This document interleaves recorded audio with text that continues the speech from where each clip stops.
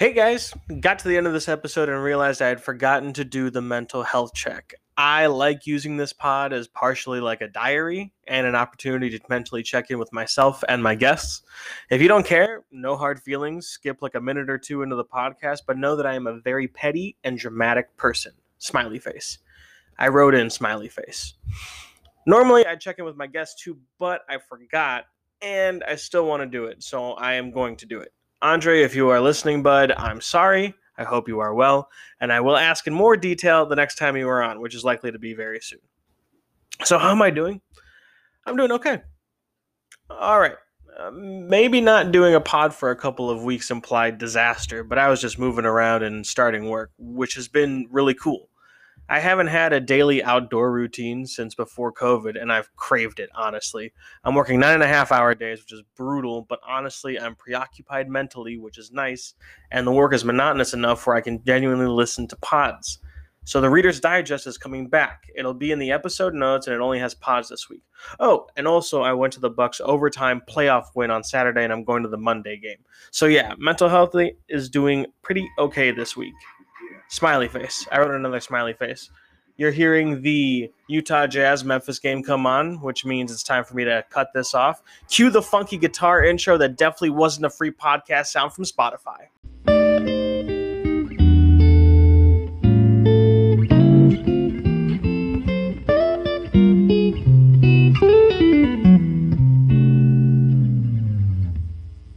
The Wizards might have secured Scott Brooks' job for next year, much to the chagrin of Washington Wizards fans. The playoffs have started, and Kwame Brown is trying to steal Kendrick Perkins' title in NBA media from Kendrick Perkins. Welcome back to No Bucks Given, a basketball podcast where we give so few bucks that there aren't any even in my wallet right now. I want to get the podcast to the point where right after I say that, I can have like a sponsor for the episode just to like make fun of how I don't have any money. But we're not at the sponsors part yet. But I am at the guest part yet. And we've got someone who's been on the podcast quite a bit, Nick Andre. He's been on forever. First episode in a while. Got to bring back a familiar face. Nick, how are you doing, sir? I'm great, man. I'm happy, man. We got the playoffs back, man. That's right. The playing tournament was just so fucking amazing, yes. Man. And I apologize to the NBA because I personally didn't like the format this year. I loved it last year, but when they changed it to this year, I wasn't a big fan of it. But we got some of the best basketball that I've seen in a while. So yeah, kudos to the NBA, man. I'm really happy. I fully agree. On the Western side, at least, we had really good games between the Lakers and Warriors and really good games between the Grizzlies and Warriors. That was really fun. Even the Grizzlies-Spurs game was fun. On the Eastern side, it's actually pretty simple. Boston got the 7th seed by blowing out the Wizards, who went on to get the 8th seed by blowing out the Pacers, who had blown out the Hornets the game before. The East, as always, what an incredible product and a bunch of great teams to watch. We're not going to cover any more of the play-in games. Those were a few days ago. It's a little bit late for that. We are going to talk about the playoffs, though. We'll cover the games that have already happened, our reactions to those games, and what we think is going to happen in that series, and the games that haven't happened yet, and what we think is going to happen to the series, including Donovan Mitchell not playing tonight, and when we think that's going to make an impact in the series. But first, I want to bring up a very interesting non-playoff basketball content that we're getting, possibly the only non-playoff basketball content that I've seen on NBA Twitter, is Kwame Brown. Now, Nick Andre has done the following of this saga, more so than I have, and if you want to check out Andre's Twitter, you will see quite a bit content on there. His Twitter will be in the episode notes. By the way, he's always talking about Kwame. Before we start, if you're wondering that you don't know who Kwame Brown is, although you should, I can show you the one clip that you know he's from. Did LA give up too much to get a guy who has been labeled soft, although he puts up 19 and 9, which only 11 other guys do? Is that a trick question? You tell me. They gave up Kwame Brown. Who first cares? rounders. I could care less. Into his salary for 4 First years. of all, understand something. When you're giving up first round picks, if you are a quality team in playoff contention, it really doesn't mean that much. That's number one. Number two, and more importantly, Kwame Brown is gone. The city of Angels, Hollywood, just should be celebrated. Throw a parade already, whether you win a championship or not. This man was a bona fide scrub. He can't play. No disrespect whatsoever, but I'm sorry to tell everybody the truth. The man cannot play the game of basketball. He has small hands. He can't catch the ball. He's got bad feet. He can't really move, even though he's mobile. Doesn't really know what he's doing. Doesn't have a post move that he puts to memory that he can do 2 times in a row. He has no game whatsoever. Plays no defense. Doesn't have the heart, the passion, or anything that comes with it. And you're asking me whether they gave up too much? Please, the Los Angeles Lakers knew exactly what they were doing. They should be celebrating right now, and Kobe Bryant should not be saying a word. That's Stephen A. Smith like a decade ago talking about Kwame Brown. So he's been taking shots forever, despite not really doing a ton to warrant it. And he caught some shots from All the Smoke. It's in the title of the podcast. I don't know why people expected any different. And he's been responding to that. Nick, why don't you tell us a little bit more about the situation, what you've seen? And I know that you have very strong opinions about the situation, so I would love to hear that as well. So for those who aren't aware, apparently in All the Smokes, one of their most recent episodes, they had one of my favorite players of the 2000s, Gilbert Arenas, on. And they had a section where I guess they were talking about Gilbert Arenas' time with the Wizards. I want to say, I can't remember it because I didn't see the full episode, but I saw a clip, and I don't know where Kwame Brown comes up, and there are some jokes or whatnot, about Kwame Brown, but I want to say what Gilbert Arenas said was, being 18 years old and being the number 1 overall pick, because a lot of people don't understand that. Like Kwame Brown was the first number 1 pick to come out of high school. I know a lot of people think that it was LeBron, but it was really Kwame Brown, if I'm not mistaken. Gotcha. So the pressure was on him coming into the league, and as everyone may know, he didn't necessarily exceed the expectations that were placed on him, especially being a number 1 overall pick. So what Gilbert Arenas was basically saying was that, there was a lot of pressure on him, and he may have lost that confidence. So that's why he may have never exceeded those expectations.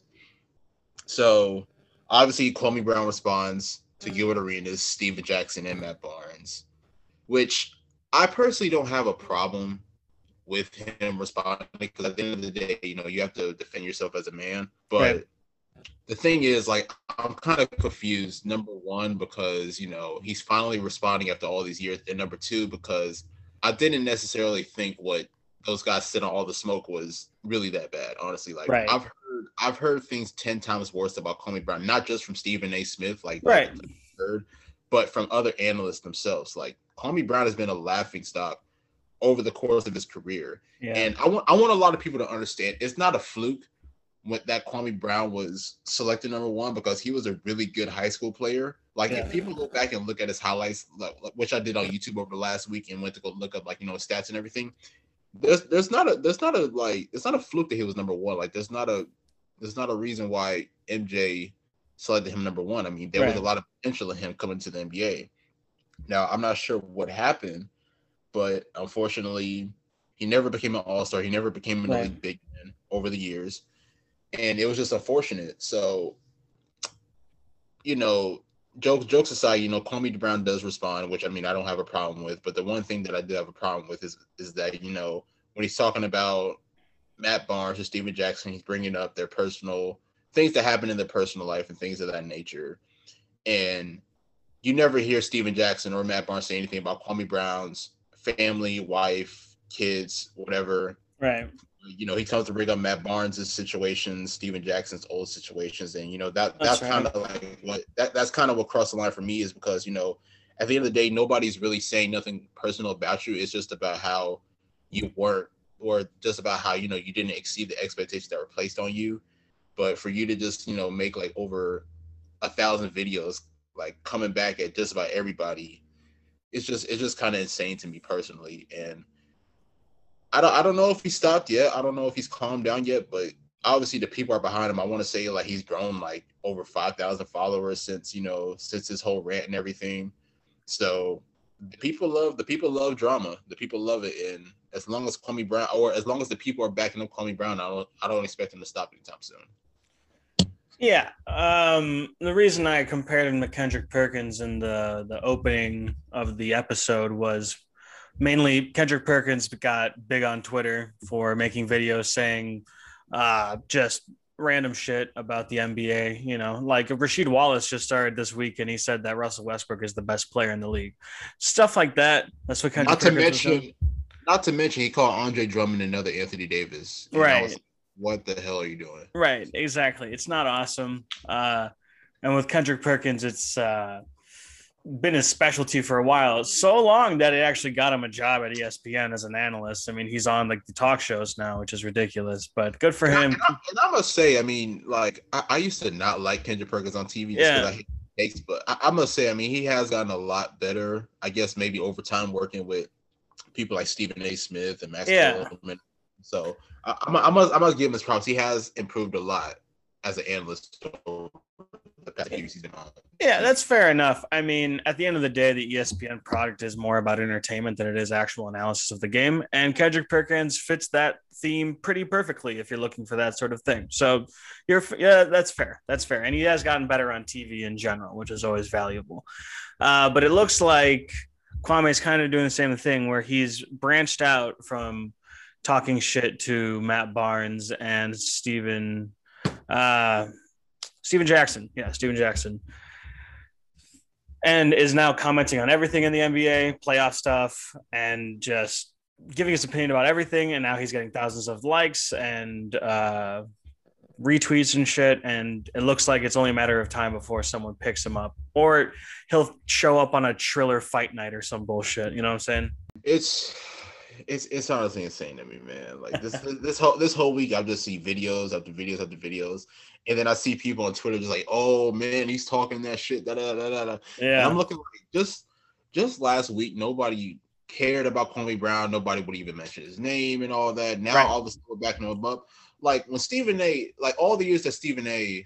has like talked shit about Kwame Brown, like everybody has agreed to him. Yeah, that's true. Everybody has basically agreed now that Kwame Brown actually comes about, which is like 8-9 years since Stephen A. Because I want to say I haven't heard Stephen A. say a word about Kwame Brown in a long time. I think after the Kwame stuff happened, he started talking about it again. But yeah, no, not lately. I don't think. Exactly. So it's like now, so many years past that, you know, he comes back, fires at Stephen A. and all these other guys, and now everybody's finally backing him up. Like I said, I mean, just last week, nobody was checking for Kwame Brown. He's not even verified on Instagram or Twitter, I want to say. I don't think so, no. Yeah, so that just goes to show you that, you know, nobody's actually checking for him. Nobody's actually like, you know, nobody was wondering like what he was doing. Now all of a sudden he comes into this week, you know, goes on like these little rants, making videos and whatnot. Now he's got like over 50,000 followers all of a sudden. Right. I mean, but like I said, I mean, the people love drama at the end of the day. So for him to be clapping back at these guys, and then obviously Matt Barnes, Steven Jackson aren't really responding much to it, you know, I'm honestly not even surprised at this point. Yeah, I saw the one video. It's so fucking funny of Kwame like telling Matt Barnes to meet him in Seattle because it's the only place in the United States where you can conduct in hand-to-hand combat without signing a waiver. Which is such a funny, specific thing to know. I saw a tweet that was like, you only know this if you either beaten a guy to death or almost beaten a guy to death in a place. So very cool to see Kwame do that. Big things are ahead for that guy. I want to say none of the major team like medias will pick him up, but I could see him diving into NBA YouTube a little bit just for funsies. I really hope he doesn't get on ESPN, man. I really hope that like this whole situation lands him a spot on ESPN, whether it's like First Take or Get Up or whatever. Yeah. I mean, ESPN made the rounds with LeVar. They didn't have any problems with LeVar. They might bring in Kwame if he agrees to, contain himself and to keep it. I mean, ESPN's Disney, man. Like, they're not going to let Kwame talk like he's been talking on these goddamn videos. Exactly. You know what I'm saying? He's been talking. Look what happened to Paul Pierce. Paul Pierce posted a video or an IG live or whatever, and then the next week he got fired. So he was looking so. All I think about are his eyes in that video, man. He looked so sad the whole time. He was not having fun. Just go to bed. Play some video games or something, bro. You do not need to see the strippers. Disney's strict, man. Disney is strict. Yeah. Well, yeah, that's how it goes. So if Kwame is going to come on and he's going to adhere to that, I'm not saying he should. I'm saying as long as he agrees to do that, they'll let him on. I could see them bring him in pretty easily, too. I mean, what's that? A guaranteed viral tweet or two? Isn't that what it's all about now? I guess so. But my thing is like, like all of these guys that are on TV, you see like Kendrick Perkins, Matt Barnes, Richard Jefferson. Yeah. Like, a lot of these guys, like these guys that are on TV, they are memorable. Like, when Kwame Brown comes on TV, is like a lot of these like younger people younger than us, they're not gonna remember Kwame Brown as far as like being in the NBA. They're gonna remember him for going on these rants, going at Matt Barnes and stuff like that. So yes, I know what you're saying, but like we said already, Kendrick Perkins did the same thing. What's the most memorable thing he did as a player? What? Well, he is a champion, though. He is a champion, so a lot of people may remember him as that. I guess that's fair, but most of them remember him being full suited up, like not playing and talking shit to Steph on the bench. That is true. That's what they remember. And also when acting a full champion or whatever. Yeah, and listen, he was a starting NBA center for a majority of his career. Kwame Brown couldn't say that, so that's totally fair. But he's also known for being a fucking scrub. So I think the kids that are watching First Take and all the other ones that they have on ESPN, they know Perkins strictly for what they see on ESPN. I think he's already transcended like what he was as a player, as an analyst. So Kwame could do that. I'm not saying this is a full-time career, but I could see them bringing him on. And if they bring him on and he has even one viral moment, like something he says funny or something that he says, and everyone's like, oh shit, he said that, they're going to give him a spot. They're gonna give him a spot. That's all it's about, man. That's probably what Kwame's trying to get right now, man. He knows how to work it.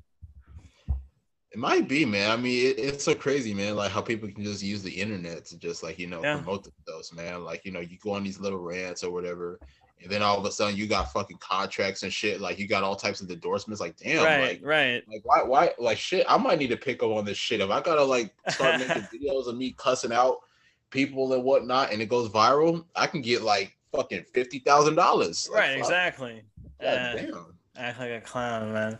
And you know what? I don't think I could do it. So I do tip my hat to the people that do it. It takes another level of like not caring about how you're perceived to do that stuff. And if you're cool with that and it gets you a bag, fucking all for it, bro. Good for you, I guess. Just don't be too detrimental to us. Yeah, I know. I mean, I'm not gonna lie to you, man. I mean, it does like paint a picture about you and gives you a narrative. But at the end of the day, I mean, if the check's hitting, then if that's all you care about is the checks and not your self-image, then fine. That's your job. That's your job, and good for you. That's good for you. Do you have anything else that you want to talk about on the Kwame thing? Like one last thought, anything funny that you wanted to tweet and you just like didn't have the fucking balls to tweet that you want to say about the whole situation? I think I just about said everything I wanted to say. All right. I mean, my whole stance with the situation is that I'm siding with Matt Barnes, Steven Jackson. At the end of the day, Kwame Brown, like I said, I mean, it wasn't a fluke that he went number one overall, and I saw a lot of people saying like once you make it to the NBA, you're automatically on a bus. That's not true whatsoever because a lot of people cannot transition from high school or college into the NBA, and obviously Kwame Brown was one of those guys. So I mean, I do get it because I mean, he did make a video saying, "Oh, I was able to get my mom a golf course and whatnot," and he gained a lot of people's respect. So at the end of the day, I mean, I'm not gonna knock him for saying that. Like, you know what I'm saying? Like, I mean, that is a big accomplishment. But at the end of the day, I mean, like I said, I mean, a lot of guys cannot make that transition from the high school or college to the NBA. We've seen it, not just Kwame Brown. There's been a lot of players who were not able to make that adjustment. Yeah. So just because you get your name announced in the NBA draft does not mean that you automatically made it. Like, you know what I'm saying? You still have to be able to work. You still have to make that transition. Right. No, I agree. So yeah, it seems like you did have at least one more thing to say about the situation. Yeah. It ended up coming about. Hopefully that's the last time we talk about Kwame Brown on this podcast. I'm a little bit out of breath because I ran out of my door and I had to pick up something that couldn't be dropped off at another time for whatever reason. And then I brought it back. So welcome back. You guys didn't hear the break because I cut it. I'm a fantastic podcast editor. It's so fucking hard, man. I was only gone for a second. I did not run very far. For some reason, I'm dying. We're going to talk about the playoffs. And let's start with the first actual game yesterday, the one that you went to went into overtime, and you I really want to like hear what you got to say about the game, not just from a fan's perspective, but for like actually being there and actually watching it. Like, how was that moment like? Because I mean, I'm not gonna lie, I'm honestly happy that fans are starting to get back in the arena. It brings back that energy for the game, because I think that's what the NBA has been missing throughout most of the season, which is one of the reasons why I believe some of the games have been so boring, because there's just no fans in there to cheer one another. So how did you feel? Like, was that your first game back since COVID, like, to a game? So do you guys see, or I guess here, this is a podcast, what Nick Andre just did there? He recognized his co-host struggling with his breath, and he went on a tangent for like a minute 30 so I could catch my breath. That is some legendary partnership. I really appreciate it. Oh, man. I didn't even realize I did that either. Like, it just kind of happened. That's how like bonding is formed, That's how partnership works. Wow. I can't wait to tell people that when we win an Oscar in like 5 years. All right. Hell yeah. First game of the playoffs this year. Game 1 p.m. They always give the Bucks early afternoon tip-offs. We always suck in them, but they always give them to us because we don't draw like national media, like the outlets for these games. It's always Brooklyn and Miami and shit. But we are playing Miami. You could be the last game like Nuggets get. Like the Nuggets, it seemed like every Christmas or whatever, they're always getting that late game. That's true. That's true. Everyone falls asleep for that game. I feel bad. Exactly. The famous match or series from last year was Miami and the Bucks in the second round. Miami going into the thing had swept Indiana, but was still considered just more of like a scrappy team than more than anything else. And Milwaukee was pretty heavily favored. I want to say, like, not even just favored, like pretty heavily favored. They had lost the first game against Orlando and then stomped them for 4 straight after that and thought it was business as usual. Did not happen like that.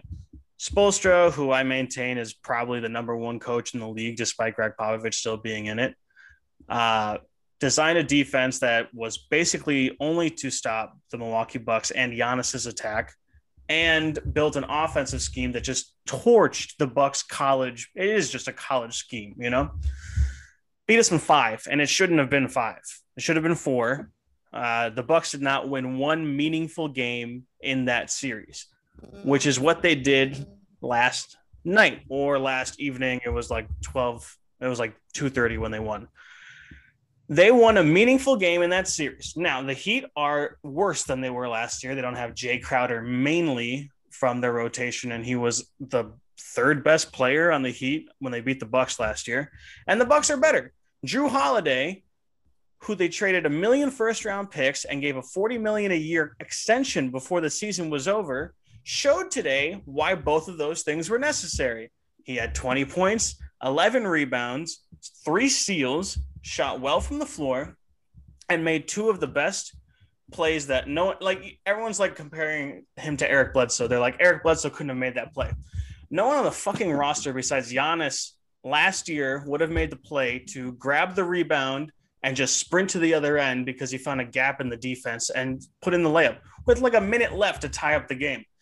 Not even Eric Bledsoe, not a single person besides Giannis last year even had the ability to do that. And he showed today why he was worth all of that shit. Giannis played fine. He played well, but not great. It worries me because I don't know how many of these games we're going to win where Giannis isn't the best player on both teams. So he needs to step it up. I mean, listen, the base stats are all there. He had like 23, 17, 4 blocks, 6 assists, superstar shit. But we can't have superstar shit against the Miami Heat because they're the Miami Heat. They're the best defense in the league. You need MVP shit. But it did not matter because the true number 1 player on the Bucks, as anyone will tell you. Oh, Lord. Who has actually been the clutchest player on this roster if you watch the 1 minute and 40 clip that the NBA account tweeted. I retweeted it if you want to check it out. It's a minute 40 of Chris Middleton buzzer beaters. They put the ball in his hands at the end on Duncan Robinson, who was doing a decent job at defending him, but a great shooting game overall.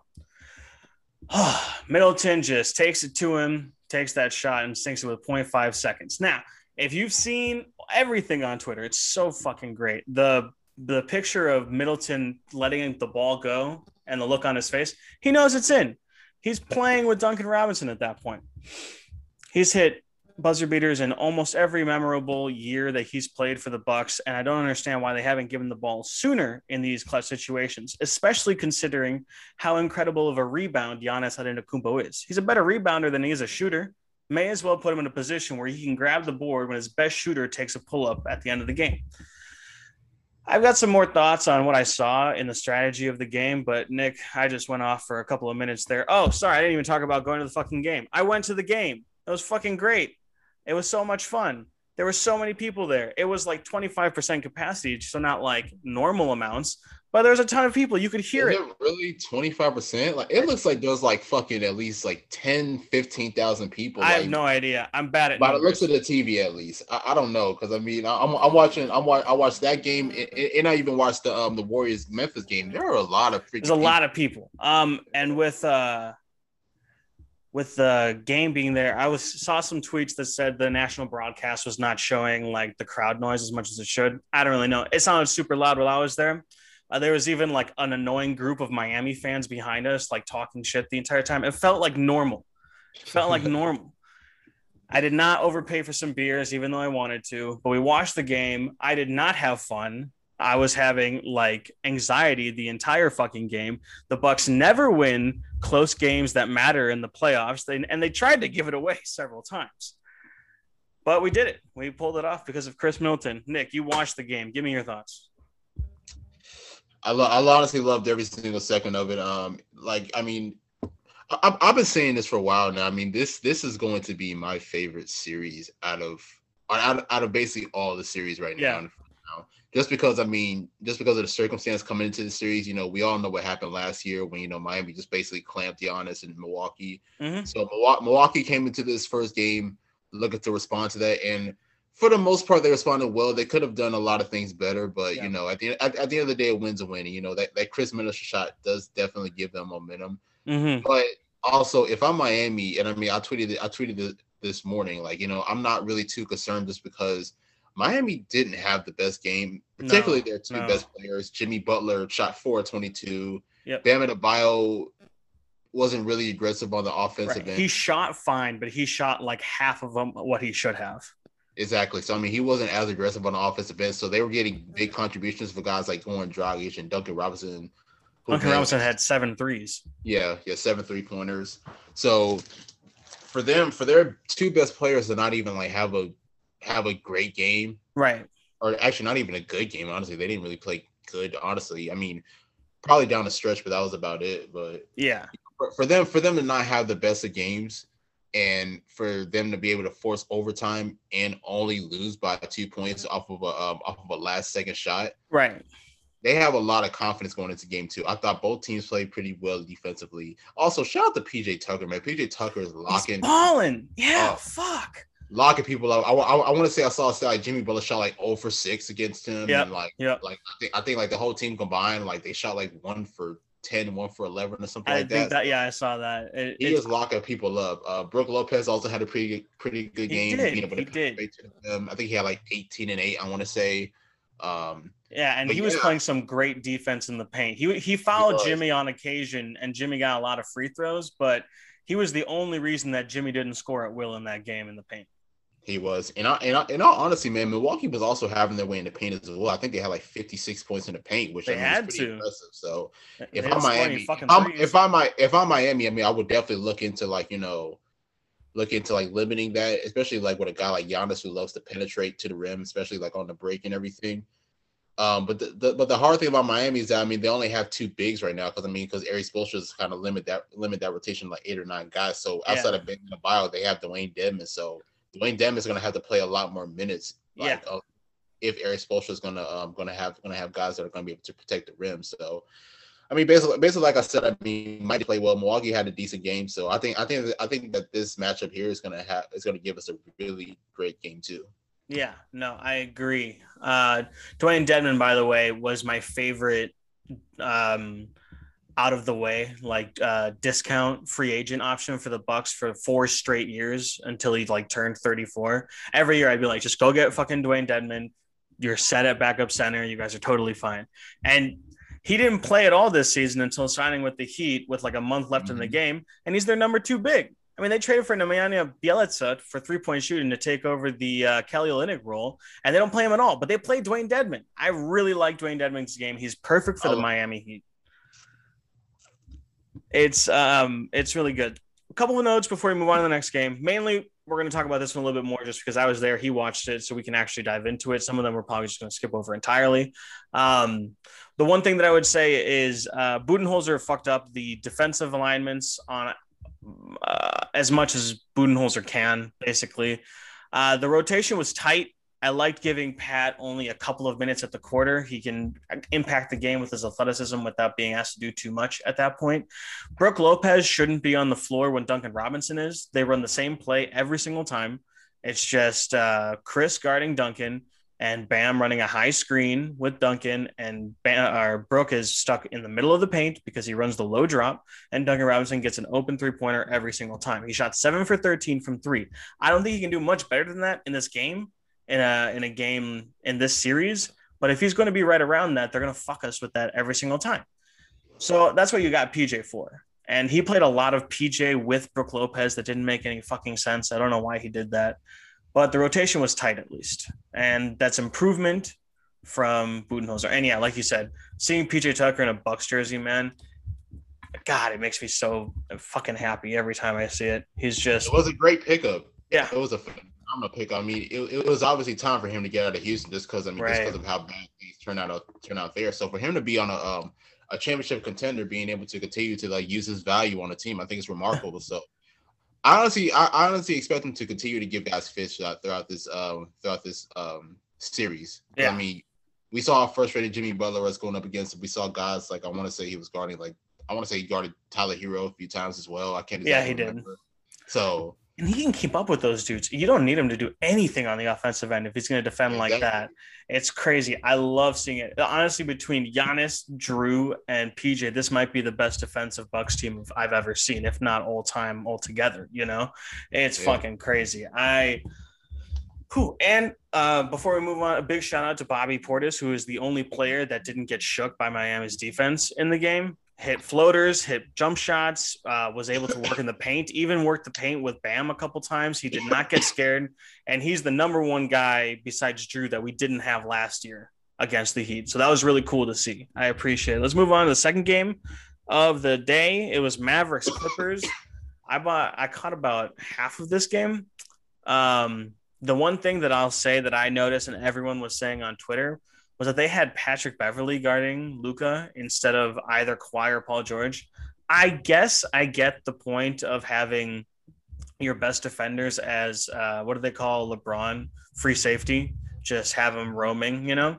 I understand that, and their length is awesome. But when you have playoffs. Right. When you have both fucking Paul George and Kawhi Leonard, why don't you guard the only guy that can do a single thing on offense for the Dallas Mavericks? Why don't you have Kawhi glued to him like you had LeBron glued to had him glued to LeBron in the fucking finals? And then instead of going to 6 games with this honestly average Mavericks team besides Luka, why don't you sweep them and get ready for the second round? This is ridiculous. Yeah, the Clippers definitely didn't really have their foot on the gas coming into this matchup, and you could tell, you know what I'm saying? I think Luka has a lot of grudges from, you know, that last series. So he definitely came into this game with a chip on his shoulder. I mean, there was a play like early in the first quarter, he was backing down Pat Beverley. That, you know, he ended up getting an and one, and then he looks at Pat Beverley saying like, you're too fucking small. You're too fucking small.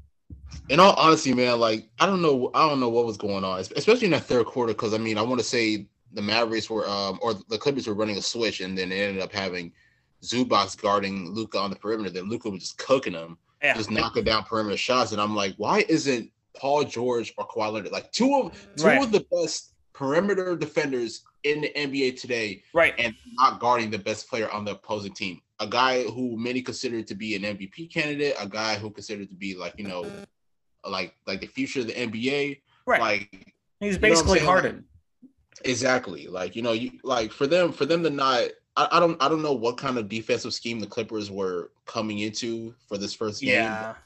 Hopefully going into game 2, Tyler Lue will definitely make some adjustments. I'm hoping that Kawhi will possibly take that challenge and guard Luka, because he was just getting basically everything that he wanted. And I mean, to be honest, like, if you look at that game, I mean, if Luka didn't really have like that great of a scoring matchup, the Mavericks would have never won that game, to be honest. So, right. Luka definitely gave them a big lift in that, and that's what implemented to the winning. But I'm sure that you saw, on Twitter throughout the entire game, the pandemic P was trending all over Twitter and whatnot. Which I mean sucks. Which I mean, I can't really defend Paul George, because I mean he did have a bad first half. He shot like 1 for 8 from the field, but he did end up coming through in the second half. But obviously it's not enough. So this should be a do or die situation for Paul George. I mean, the Clippers are in a position where they can make it out of the Western Conference. They had championship. They had championship expectations last year, but they fell short. This is also Kawhi Leonard's, player option season. So at the end of the season, he can decide whether he can stay or end up going to another team. So right, and everyone says him going back to the Clippers is a near certainty. If there's one guy you shouldn't pretend about certainties with, it should be fucking Kawhi Leonard. You have no idea what that dude's gonna do. All right. The thing is with Paul George, it's do or die in the sense that he needs to prove himself, but not in terms of contract, baby, because they already signed him to a max extension, regardless of if Kawhi resigns, and that's going to another reason why he has to step up. Right, and that's going to be a fucking suck for the Clippers if he sucks and he's there and Kawhi's gone. I mean, could you trade Paul George for someone that's even 2/3 as good as him with his contract? Like if he chokes in the playoffs again, like are you really going to get Pascal Siakam for Paul George? Probably not, right? Nah. You're not gonna get Bradley for Paul George. That's for sure. I don't think so, at least. It's a tough situation right now, man, and that's why I'm rooting for Paul George. I'm really rooting for him. Oh my God, Paul George, I need you to come through, because I mean, a lot of people don't understand. Like, he actually played good last year in the second round against Denver, but obviously that game 7 was where the Clippers were just awful. So did Kawhi. Yeah, Kawhi sucked in that game. Kawhi didn't play well either. Honestly, I mean, the whole Clippers didn't play well. Lou Williams missed like 6-7 straight layups. Right. It was just a mess, basically, man. So like I said, I mean, this should be a postseason where Paul George comes into this and says, you know what, I'm all I'm here to do is just take care of business. You know what I'm saying? Like the Clippers are, in my opinion, my favorite to come out of the West, all because of that Rondo trade that happened. So I'm really hoping I really hope that coming into game 2, Kawhi and Paul George have an answer for the Mavericks game 1. Yeah, I want to ask, do you know if Ibaka's hurt or is he just not playing well this year? Because he only got 13 minutes and Zubac played 19. I'm not 100% sure. I know. Like probably like weeks ago, he was sidelined, but I don't know if he's actually still hurt. I don't know if Tyler's keeping him on a minutes restriction or. I don't know. It sounds crazy because I know. Right now they're giving, Marcus Morris more minutes, and other guys as well. So I don't know. I mean, if Serge is hurt, that is a big blow for the Clippers because Serge is such a big defensive presence, especially like down in that interior. So. Hopefully he does get more minutes going forward. Yeah, because I thought Serge Ibaka was like the best contender pickup of the offseason. He's just the perfect modern center and has championship experience. And their centers last year were a bit of an issue in the playoffs. But yeah, if they're not going to play him, I don't know what to tell you. The third game of the day was also decently interesting as far as playoffs games go. It wasn't a full-on blowout. It was Boston-Brooklyn. Brooklyn's probably the title favorites right now, especially with where the Lakers are. We'll cover that in a second. It was close for the entire game, with the Celtics even leading by like 13 in the third quarter at some point. And then the Nets just took over, and it wasn't really all that difficult. And their defense didn't need to do much either. They just couldn't stop scoring, which is exactly how people envisioned this type of postseason to go for the Brooklyn Nets. Nick, did you watch this game at all? Yeah, I did. I did watch it, and in all honesty, man, like I basically think that Brooklyn got the series in a wrap. I mean, I definitely think that I definitely think that the series is going to end in 5 games, and I think Boston has some chance, which sucks because I mean Jason Tatum's playing well. Marcus Smart actually played pretty good last night. He did. Kemba Walker's just once again inconsistent, just stinking up the joint. I want to say I want to shot like 5 for like 18 or something like that. I'm not 100% sure. I'll have to go look. It was 5 for 16, 3 for 7 from 3, and 15 points. Yeah, he was not great, but you know who was? Fucking Robert Williams. Robert Williams was playing his ass off, man. Like 9 blocks, I want to say. 9 blocks, 11 points, 9 rebounds, 9 blocks. Some real Larry Sanders shit. Exactly. I loved that. And he was impacting the game. I understand that he's been injured for a lot of the season, and 23 minutes is probably high for what Robert Williams was playing in the regular season. So I'd say play him more, but there's probably a reality where they just can't. I just loved watching him play. He blocked every key player on the Nets at the rim. I haven't seen a lot of people do that. And he was good on the perimeter too, because I mean, I want to say he had like a few blocks on James Harden out there. So I mean, Robert Williams is definitely making a difference. Yeah, and if obviously it's probably not going to make a big difference in this series. They're destined to get swept basically, but it is a great pre-message. What was it, like a premonition? I don't know, for the Celtics. If Robert Williams is this, if he's not just playoff thawing this right now. Because playoff Thon was the best center I've ever seen in my entire life when he played for the Bucks. Something happened in the playoffs. If he's not just this, if he's this in the regular season, you have a center. And them not having a center was the biggest issue they had the entire season. That would be very cool for them if they had a center that could switch onto the perimeter, and then they'd only be missing a 4. They'd be missing that Gordon Hayward spot or a Kemba replacement, and then they're contenders again. But yeah, in my opinion, the best game, the only game that you're going to win against a contender, if you're an upset type thing, is either in the first game when they're still figuring it out, especially a team like Brooklyn. And that's why you saw Brooklyn struggle regardless of Boston's defense, because they were still putting themselves together. Or that classic 3-0 series where the team gets lazy and they just let you have a win before they complete the sweep.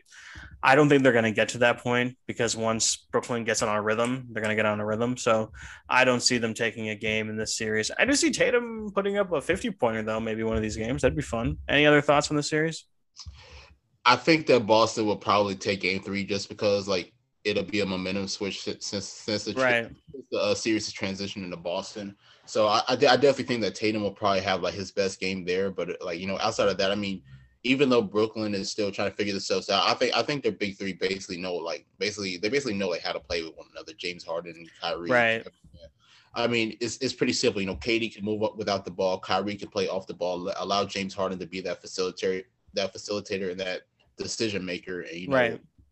Just let everything else come into play. So I mean, basically, yeah. I mean, this series will be over in 5 games, and we'll see Brooklyn end up playing either Milwaukee or Miami. Yeah, Milwaukee or Miami. So yeah. Both of which would be good series. Obviously, I'm rooting for Milwaukee because where I was born, and locations matter to people for some reason. So I'm a Bucks fan, and that would be a great series. But in terms of like a real defense testing the Nets, either team they meet would be great. Miami's defense is up there as well. I would just love to see, Drew on Kyrie or Harden, Middleton on the other one, and then Giannis on KD. I don't think there's another team in the league that matches up with the Brooklyn 3 as well as that. That would be a great fucking series, and I'd love to see it. So what do you think would be worse? Like what do you think would be worse? Would it be the Knicks losing in the first round, or not the Bucks, the Nets losing in the second round? So the Bucks losing in the first round, or the Nets losing in the second round? No, like the Knicks losing in the first round and the Nets losing in the second round. Because obviously, I mean, they have that New York rivalry. So the Knicks fans and the Nets fans are going at it and whatnot. Like, oh yeah. Oh, you mean in terms of easily the Nets going out in the second one? Are you kidding me? If the Nets don't win a title, they're going to hear from Knicks fans and players for the entire next year. If the Knicks don't make it in the first round, guess what? They're ahead of schedule. They were supposed to finish do they have that excuse because Harden's been hurt, KD has been hurt, Kyrie has been out of the lineup? So basically, like, do they have that excuse to say like, oh, they didn't have a lot of time to mesh with one another on the floor? Even though I don't think that'll be an excuse, but I'm sure like the coaching staff and everybody will try to pull that off. In my opinion, if the Heatles got a year and people don't talk about that as like a really bad thing, then Brooklyn gets a year. And obviously that hinders on the Nets actually winning a title in the future. So obviously if they don't win this year and the next year, there's no chance at a dynasty. But if they lose this year and they win next year, in the grand scope of things, just like it did with LeBron James's Heat and Wayne Wade and Chris Bosh and all those men, then yeah, it's not going to matter because they still won, and everyone's going to say, like they said with the Heat, they're just figuring it out. They're trying to figure out how to have so many egos and personalities and great games together in one game or in one team. So they'll pull that, and I'll accept it because I don't hear anyone saying that they're frauds for not winning that first year. So that does not matter to me, Right. All right, let's move on to the last game of the night. I watched about half of it before I went to bed because I work full time now, and better than me. I didn't watch any of this game. Yeah, fair enough. I saw one tweet that pretty puts an emphasis on everything. It said, trading Gary Harris for Aaron Gordon to guard big wings and then having to play Dame CJ and Norman Powell in the first round is just some fucking bullshit. That fucking sucks for Denver. They've got no one that can guard. And not even just that. Sorry, that's not the whole tweet. It's not even that you traded Gary Harris, who is your best perimeter defender.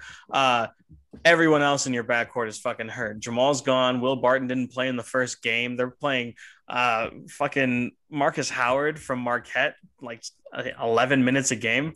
And no one really envisioned that. I went to Marquette. I'm not trying to like talk any shit. It's just I did not picture him making it to the NBA, let alone play for the Nuggets in the first round. Really? So the dude plays like the leading scorer last year. Like in the entire NCAA, he was the leading scorer. Yeah, I know, but I mean, he plays like Isaiah Thomas, and he doesn't have like a sixth of the skill that Isaiah Thomas had.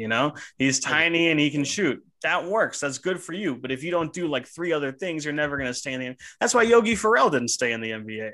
Yogi Ferrell had that great first season, was like all rookie second team, and then just was out of the league in 3 years because he couldn't do anything else. That's true, yeah. That's pretty much it. They can't guard Dame, CJ, or Norman Powell. Jokic still had an awesome game, so he'll probably have enough awesome games that they can still pull this out. At this point, though, I'm torn because I did expect Denver to win this series, but whenever you start with a 1-0 lead, you want to watch the charisma in the second game.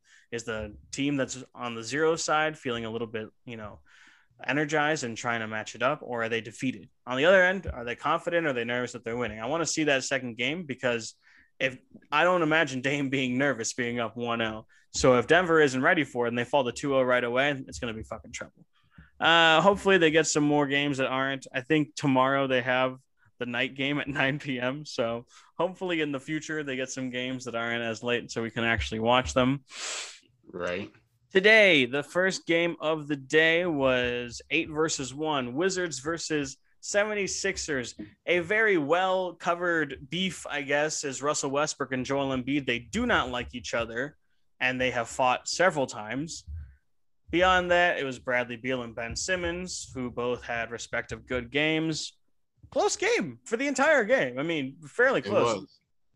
Wizards had a great lead. Did you watch the game, Nick? I watched it. I watched good bits and pieces of it, but I mean, you could tell, like, Washington is continuing that momentum that they've had for so long. With Bradley Beal and Westbrook leading the way, and then also, I mean, oh my God, bro, this is my guy, Daniel Gafford. Daniel Gafford, yeah, dude, for the Washington Wizards, he has been killing it. Like, he was shutting down the guys against Indiana, and then even today, like, he was giving Joel Embiid problems, Dwight Howard problems in that middle.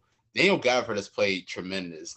We were talking about Robert Williams. Daniel Gafford did the same thing, like a Diet Coke version of that performance against the Sixers, and got even closer to a win. And they're giving him little minutes too. I think it's another thing with injuries, but they got him over from Chicago because Chicago had too many centers, and they were accepting Daniel Tice from Boston. Mm-hmm. I don't think they also sent them Chandler Hutchinson, I'm pretty sure, who posts on TikTok. I don't know if you fucking saw that, but he had a TikTok that was like, him like slow motion laughing or some shit, and it's like when your team trades you and you help them make the playoffs after the playing game.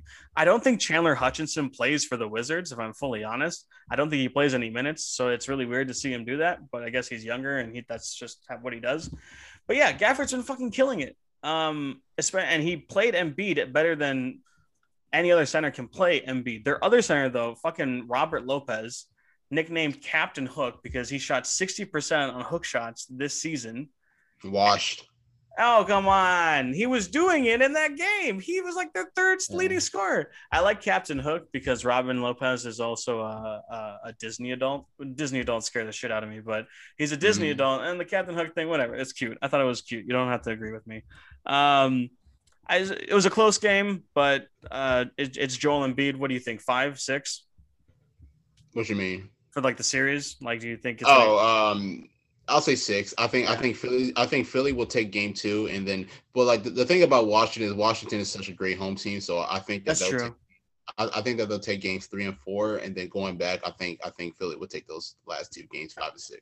Cool, that's fair. We'll keep that prediction in mind. Bradley's going to win them at least one game. I can't imagine Russell will. I love Russell Westbrook, Seattle, whatever. I really do. I'm a big fan. I think the triple-double thing is awesome.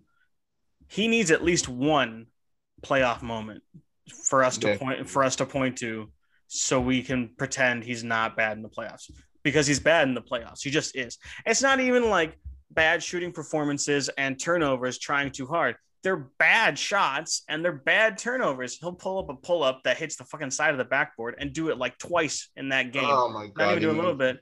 And then that turnover, they were down 5 with like 50 seconds left. And they could have, got down to 2 or 3, get one more stop, and you can tie the game. He fucking just falls out of bounds. Like, he knew he was going to go out of bounds. And instead of passing it out, he tried to do some cool dribble it in the air thing and then get back in bounds and do it, and still stepped out of fucking bounds. It's just dumb. I don't understand why he can't just settle himself down. We've been seeing it for years. And I am not trying to make this seem that he is any less of a player. He is one of the better whatevers. I'm not going to put a number on it. Point guards of all time. He's got the triple-double record for a reason. It's not just stat padding. There is some stat padding, but he is influencing the way the game is played. And I don't know, he dropped 20-20-20 for Nipsey. That was pretty cool. I just need to see him do something in the playoffs. If he does even one game, like one buzzer beater to win a game, I can convince my brain that he's not bad in the playoffs, despite everything else. But I need that one game, man. I don't think we'll get this series, though. It's just not going to happen.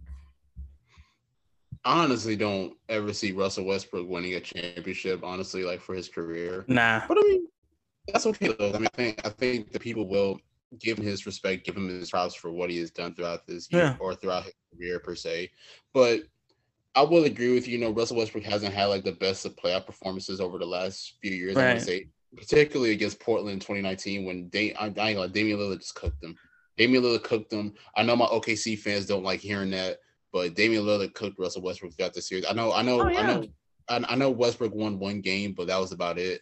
But Dame's always whipping his ass. I mean, he was that was the year that it's either Russell getting whooped by Dame Lillard or Paul George getting whooped by Joe Ingles. Fucking those OKC guys were just getting random players. Well, Dame's not random, but Dame was cooking Russ, and we can't pretend any different, man. Without question. Don't even get me started like the year before when they played Utah, because oh my God, like Utah basically kicked their ass. Paul George had that terrible game 6 where he got like 60 for the that is the one reason why people start calling him Pandemic P and all that, because of these performances, which is why I'm rooting for Paul George. I'm rooting for him. He has great regular seasons, fantastic regular seasons. He had a really good season this year. He needs to show up. He needs to. He went on All the Smoke and said, "I'm on everybody's ass. I'm on motherfuckers' ass. Show us that. Not just in the regular season, in the playoffs." I know I'm kind of going off topic, but I was actually going to say we're getting off topic, but I want to continue with one more thing. It's especially weird because he was both dominant and clutch in the playoffs as an Indiana Pacer. And it doesn't make any sense. I mean, the dude was going toe-to-toe with prime LeBron, not Cleveland LeBron, which was still an all-time LeBron, not Laker LeBron, who we've shown is aging at this point, even though he's still great. He was going with Heat LeBron. He was going toe-to-toe with Heat LeBron. He never beat him. A lot of teams never beat LeBron. But you can't tell me that Indiana team didn't believe that they could beat Miami. Right. And Paul George was clutch. He was hitting clutch threes, let alone baskets. He was playing incredible defense. He was the only player on that team that was even close to a superstar besides himself, and he was leading his team. How does that not translate? Like, did Russell Westbrook just break him, or is he just doomed? Honestly, because before he met Russell Westbrook, he was good in the playoffs. And then he played with Russell Westbrook in the playoffs. I'm not blaming Russ. It's just funny to point that out. Yeah, but I mean, but that's the thing though, because I mean, a lot of people will throw that shade at Russ, saying that Russ doesn't make people better, but in reality, he made Oladipo better. Yeah, exactly. But Paul George had an MVP caliber season with Russell Westbrook. Right. So it's like a lot of people like to consider Russ a bad teammate, but a lot of players have elevated playing alongside Russ, which is crazy. But yeah, I mean, like I said, Paul George. I don't know what it is, man. I don't know if the pressure is just too much on him. I don't know. He's definitely an all-star. Yeah. I don't think anybody can take that away from him. No. He's a fantastic wing player, but in order to get over that hump from all-star to maybe superstar per se, even though I don't believe that he will ever be a superstar, right, he has to at least show up in the playoffs. Even if they do go out in the second or third round, at least like go into that game with a mindset trying to win, and if he ends up scoring 45 points per se in an elimination game, I would hope that people will have a little more respect for him, even though Twitter probably won't. But right, there's always that old adage, just NBA Twitter, when Jimmy has a bad game versus when Paul George has a bad game, and it's the crowd at SpongeBob and the one at not for Jimmy. Oh, I yeah. get it. Yeah. I get it. I will say that I do consider Jimmy to be a better player than Paul George right now. Mm-hmm. And if Paul George stinks it up again, I'm putting him under Chris Middleton. Oh. In the playoffs, I'd rather have Chris. In the playoffs, if he does it again. Man. If he does it again, baby, I promise you. Well, that also depends on how Chris plays for the rest of the game. Would that mean that Paul George would be under Tobias Harris? No. Well, that sucks because Tobias is playing really fucking well, too. Tobias is playing well on both ends, though, as well. Yeah, that's true. What do you think? What? You think Chris isn't guarding people?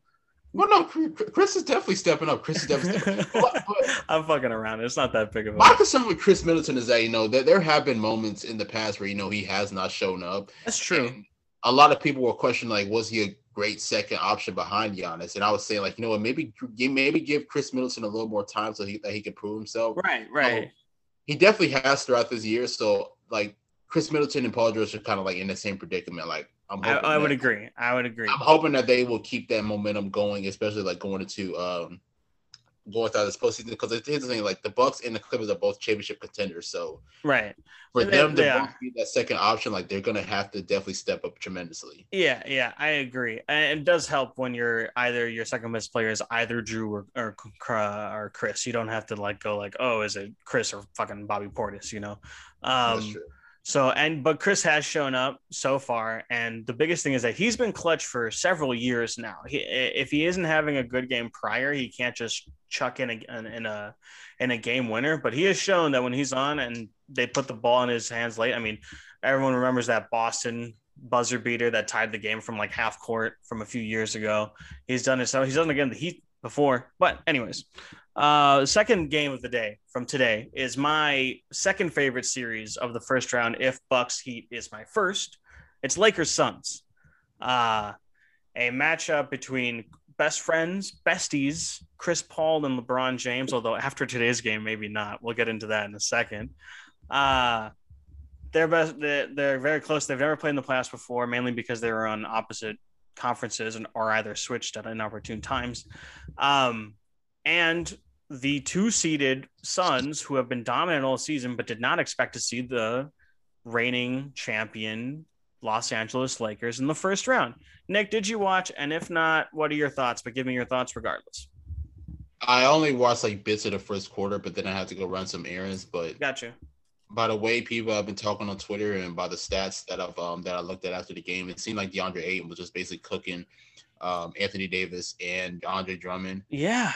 But I don't know. I mean, by the looks of that first quarter, the Suns came with a lot of energy. Like they are excited. Like this is a lot of guys' first time ever playing in a playoff game. Like they came with a lot of energy and they had the crowd behind them. So I think the Lakers are still basically trying to figure each other out per se. Because I mean, like obviously, I mean LeBron's missed time, Anthony Davis missed time, and then they have so many new acquisitions, and Andre Drummond, Ben McLemore, and a whole lot of other guys. So the Lakers might be still trying to find them stuff, and I honestly, I mean, like, even though I have the Lakers winning the series, I think chemistry can play a big part into them, like possibly losing this series. Because I mean, you can obviously tell, like, the Suns are clicking because they figured each other out with Chris Paul, Devin Booker, Mikal Bridges, DeAndre Ayton, right, Kane, a lot of these other guys, Jay Crowder as well. Jay Crowder had a great game, yeah. Torrey Craig was a great pickup in the trade deadline per se. So I'm still pissed about that. You're still pissed about that.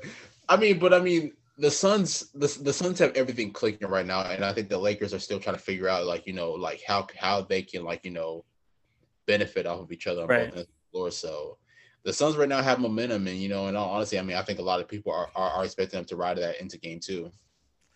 Yeah, I think it's really cool. I watched the whole game, so I'm going to go in a little bit of a rant about it, but I wanted to ask really quick. Devin Booker at 24, this is his playoff debut, first time because he used to play for the Suns. Now he plays for the good Suns. He dropped 34, 7, and 8 on 50% shooting and was a +9 in a game that they won by 9. Is this the best playoff debut by a young star we've seen in like a long time? I want to say yes. I mean, it kind of makes me reflect back on like Derrick Rose playoff debut when he ended up Celtics. Because I remember that game like it was yesterday. Like he was just straight cooking Boston. Right. But it might actually be. I mean, Devin Booker, like I said, I mean, one of those Suns that came out with a lot of energy. I mean, Devin Booker's like playoff debut has been long overdue. I mean, over the last like 5 or 6 years, the Suns have been just so off, like, building a team around him. And I remember one year, like after the season ended, like he ended out like the exit interview with a quote, like, "I'm tired of missing the playoffs of this and this and this." And I was saying last year. Yeah, and I was saying that, and I was basically like responding to that, saying like, you know what, like if the Suns do not like make like any type of transitions over the next few years, he needs to ask for a trade because he is hindering his development as an overall player, just staying with a trash franchise. And to be honest, like, a lot of people have said it, and I honestly agree. Like, if the Suns didn't lose DeAndre Ayton last year for those 25 games, they might actually be in the play. They might have actually been in the playoffs last year. Yeah. I mean, they started the season out so great, and then obviously Ayton had went out, and then they even carried that into the bubble as well, going undefeated. So just adding Chris Paul to that mix just elevated their chances as a whole. Now, I didn't expect them to be a 2 seed, but for them to be in the position now to where they have a home court advantage, I mean, it's honestly just remarkable. And we saw what they can do in today's game. Yeah, it was an electric game. And my main thing with Devin Booker is this. He has played very well in his career and never been in the playoffs. So if you thought that even for a second that Chris Paul was a crutch for him, Chris Paul was a guy that could take attention away from Devin Booker and makes his life easier, that's true to some extent. But Chris Paul missed over 5 minutes of the game, actual minutes, not game or like real live minutes, with a shoulder injury that did not look like much. What's up? Was that injury like really bad, by the way? Because I mean, according to Twitter, everybody was like, "Oh my God, CP3! Oh my God!" So I didn't actually watch it, but I mean, according to everybody on Twitter, like it sounded like it was really bad. So it didn't look bad. He is running back after like a made basket and clips his chin on Cam Johnson's shoulder, or just like his bicep even, and his head snaps a little bit, but he doesn't grab that. He grabs like the end of his neck. And he like can't like move his arm for a second, and he's on the ground like in a lot of fucking pain. He went to the locker room. They called it a shoulder contusion, and he came out. I'll talk about what he looked like when he came back. But first, I want to say is that in that time, Devin Booker was the Phoenix Suns point guard and their shooting guard. That means he was the only guy looking to pass first and shoot first. He was the offense, and he played his fucking ass off. Like I said, 34 points on 13 of 26 shooting. It's very efficient. And he was cooking everyone on the Lakers. Not a single person could guard him. And they started doubling him for most of the fucking game. Chris Paul came back in, and he still had some moments, but you could tell that his right arm, which is where the shoulder that he had the injury, wasn't as good. Every time he tried to dribble with his right, he lost the handle. He had several turnovers in the second half. He still hit like 2 clutch free throw line jumpers because he's fucking Chris Paul. But I would keep an eye on that as the series goes. Chris Paul exiting playoffs because of injuries is all too familiar for us. And we want, as much as Phoenix wants it, I think all NBA fans are a fan of Chris and they're wanting to see him have a full playoffs without getting injured. With that being said, I have to issue an apology to DeAndre Ayton. Oh. As recently as the beginning of this season, I called DeAndre Ayton Bahamas Drummond. Okay. And I just said he was the Bahamas version of Andre Drummond, just some big dude that can grab boards but has no game. It is clear after today's game that he is significantly better than Andre Drummond. Even after the season. Right. After, it does not take much to prove that you are better than Andre Drummond. So that is my first apology. It's so funny seeing everybody just shit on Drummond, man. It's everybody knew. Everybody that reads a fucking article or watches the game for more than 5 minutes knows that Andre Drummond, he can be, if he gets picked up by like Charlotte this year in the offseason and LaMelo Ball is his pick and roll partner, he could put up good numbers. I'm not saying that. He's got some talent. Everybody knew that he was not going to fit with the fucking Lakers and fit with AD and LeBron. There's no fit there.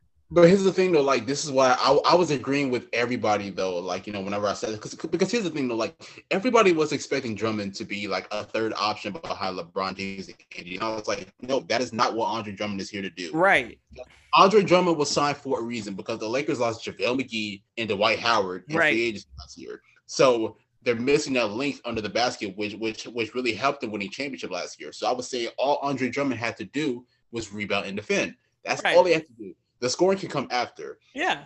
But for the fact, like you know, I'm watching Laker games. You know, Drummond's getting offensive rebounds and he's putting back layups and you know, just missing blown opportunities. And I'm like, dude, like what the hell? Like you're fucking 7-1. He can't do any of it. He can't do any of it. And it's insane. I don't know if he's got like dirty pictures of Vogel or something, but they're giving him so many fucking minutes too. I mean, I need to see some more. He had dirty pictures of Vogel. I mean, I don't see any other reason why he'd be playing him at this point. He's like everyone with their eyes can see how bad Drummond is out there, and he's not this bad of a player. But the fit with LA doesn't work either. I need to see some Marc Gasol minutes in this series. But Marc Gasol hasn't been that great either, though. He hasn't, but he can do like the fundamentals at the very worst, you know? I want to see them at least give him a little bit of run. But the story isn't about how Ayton dominated Andre Drummond, because he did when he had any chance. He was dominating Anthony Davis. And if you looked at Twitter at any point today, the two most trending topics, one of the two was LaFraud, which is always one of my favorites. I like LeBron. I'm a LeBron fan. I don't think he is, but LaFraud is one of the funniest. Like, I know people do like LeBum and shit. I don't think that's that funny. I think LaFraud is great. It's perfect if you actually want to like piss off LeBron fans. And A Disney, which is so fucking good too. So AD, well, let's just compare right now. The Suns, DeAndre Ayton had 21 points, 16 rebounds, 10 for 11 from the field. He only missed one shot and one block. Anthony Davis had 13 points, 7 rebounds, 2 assists on 5 of 16 shooting, 0 for 2 from the three, and 3 blocks. I mean, 3 blocks. He was still making an impact on the defensive end, but he fucking, I don't understand what happens. Even when AD is struggling from from the field, like trying to score, he should be able to impact the game in other ways. And for some reason, every time he can't score, he just decides not to rebound either. He just forgets how to rebound. I don't understand what happened. So he has these invisible games. DeAndre Ayton was cooking him, whether it was on the glass or on the defensive end or fucking putting up a shot in his face. He was doing everything better than him. I am still baffled by the Phoenix Suns' decision to not draft Luka Doncic in the first round. But DeAndre Ayton showed something today in his first playoff game ever that he might be enough. You know, he could be, if Luka is a very much worse version of Michael Jordan, DeAndre Ayton could become his very much worse version of Hakeem Olajuwon. Yeah, the Trailblazers or the Rockets would have loved to have Michael Jordan, but I think they're okay that they got Hakeem Olajuwon. You know what I'm saying?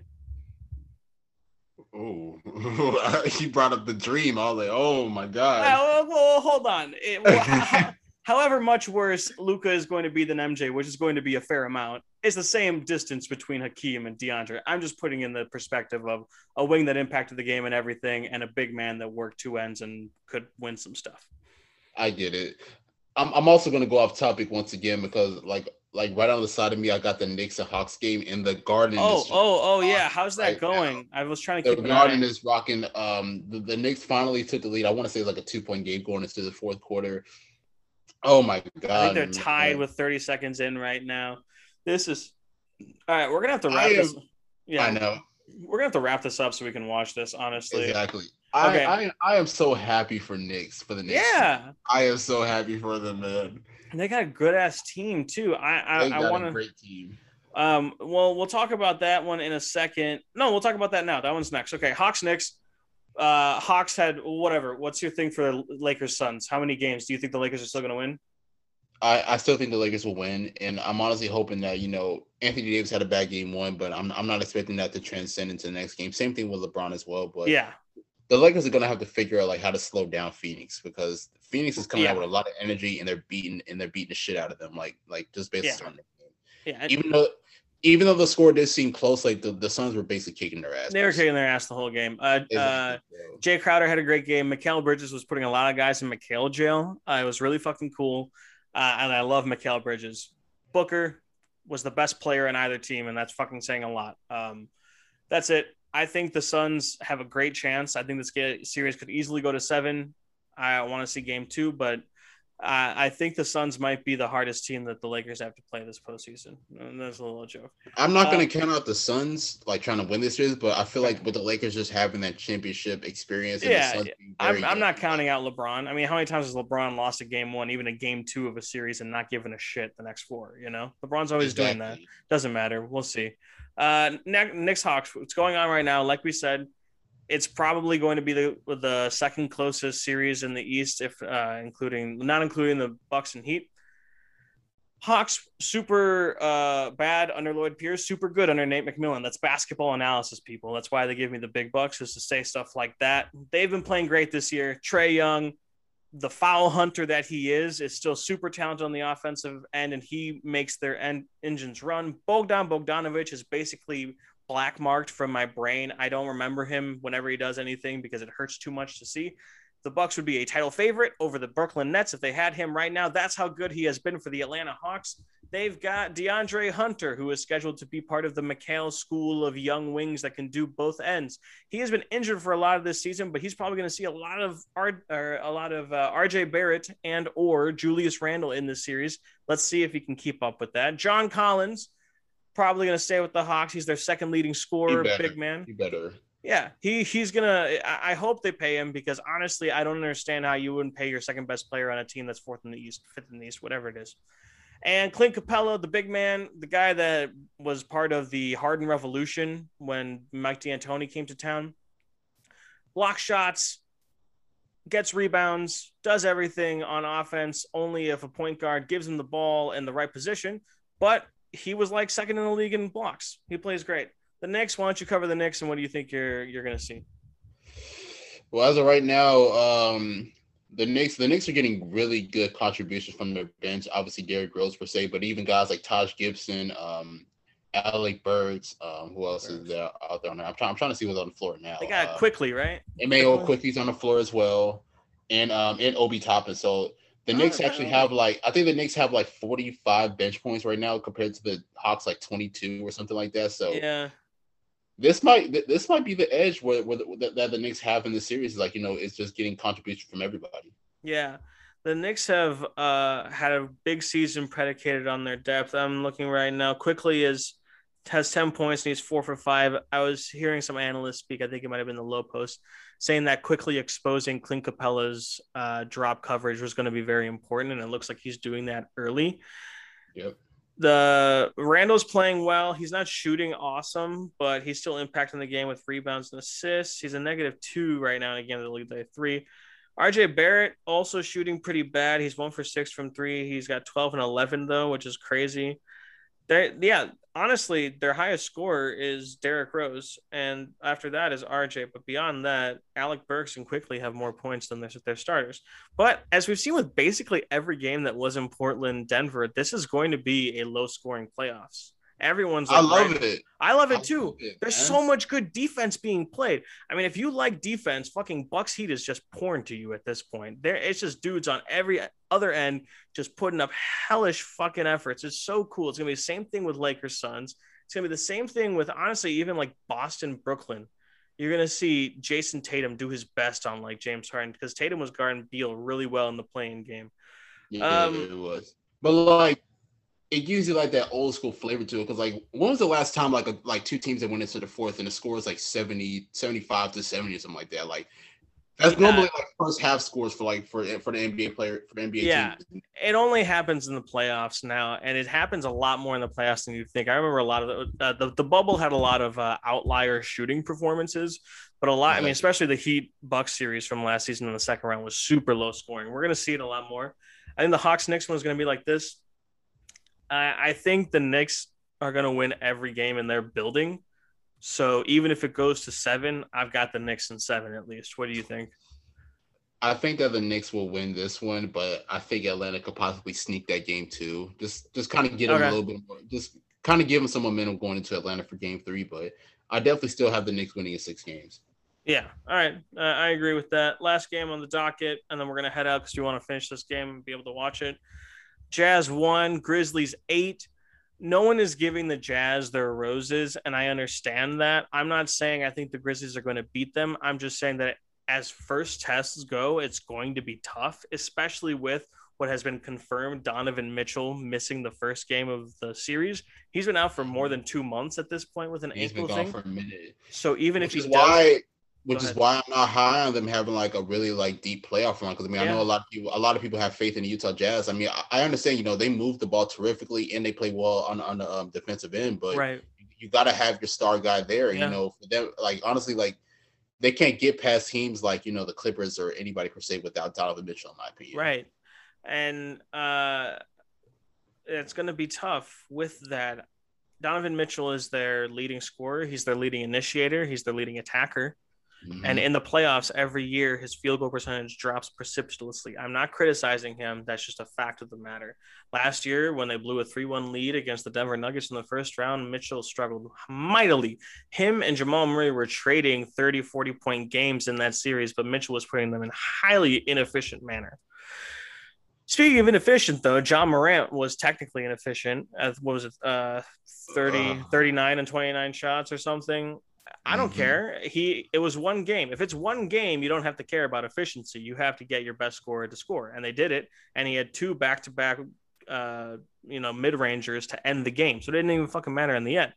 I love this Memphis team. Someone tweeted at me today, as people very, very seldom do, but more often than they didn't before I had this podcast, telling me that I have to apologize to the Memphis Grizzlies. I don't know what I said. It was probably on the podcast.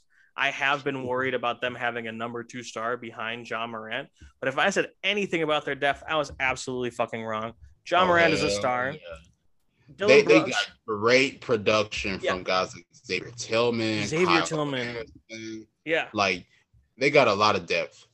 They do. And Tillman, I mean, basically they draft who NBA Twitter says to draft, and it fucking works every time. Dylan Brooks went to the school of Marcus Smart, and he's playing basically just like him. Kyle Anderson, slow-mo. I love slow-mo so much. what I've noticed about him in the past few games, modern day Boris Dio. Yeah, he really is. He really is. He went to the school of Boris Dio. He's surprisingly good at chase down blocks. I don't know why, but he does it a lot. And beyond Ja and Dylan when he's hot, he's their primary pick and roll guy. He actually has a lot of offensive responsibility. Surprisingly, he is, which is crazy. On this Memphis team, he's played really well. I think they need an elite wing to do anything in the West, but for an 8 seed, this is really fun. JJJ is back, and he's hitting threes, and he's playing defense. I want to see more out of him because he has a lot of potential, and people are expecting a lot more, but so far he's great. And then the number 2 player on the Memphis Grizzlies, fucking Jonas Valanciunas. Yeah, I was about to bring him up. A monster. Tell me about the monster, man. Tell me about the monster. Oh, man. I love his play, man. I mean, and to be honest with you, man, like, he's been doing this even back in his days in Toronto. I don't think he had the potential to, but I mean, he's definitely an important piece. Like, you saw, like, you know, in that Golden State game when he was on the floor, like, they were like trying to trap him. Like, they didn't give him like easy access to the rim. So like that's what shows you how valuable it is. So it'll be interesting, like, seeing him in that matchup against Gobert, like, see like if he can get that edge or not. Yeah, it's going to be fun. I think we're gonna see Gobert just clamp him, and that's going to fuck NBA Twitter up because they love to criticize Gobert. But Valanciunas has been playing around with guys like Kevon Looney and Jakob Poeltl. He's about to get introduced to what's going to soon to be the 3-time Defensive Player of the Year. I think. I mean, he's going to win it this year. I think.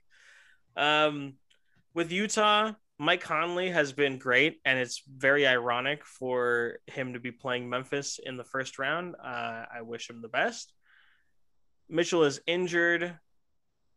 I think they start Bojan Bogdanovic, who's their like number 2 scorer. The guy's been on fire the last stretch of the series, the whole season. Sorry.